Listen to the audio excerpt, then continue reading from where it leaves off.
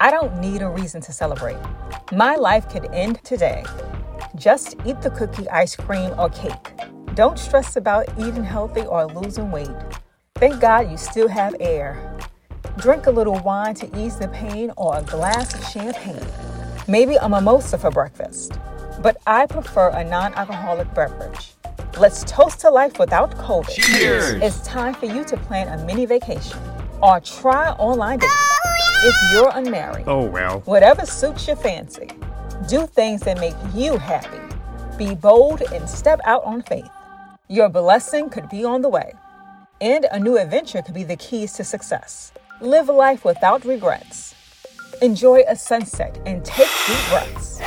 Visit a place where you can see the stars. Try a virtual museum. Write poems. Put your feet in the sand or soil. Catch up on chores when you're bored.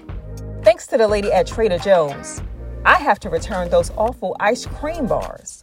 She told me they were awesome. I can't wait to get my refund. My wish for you is to be strong during hardships and that you'll always use your talents and gifts. This poem is dedicated to anyone who's checking off their bucket list. A dream deferred makes the heart sick. If your plans fail, you can start afresh. Let's get started on new inventions and the rest. The time is now. All in favor, say amen. Amen.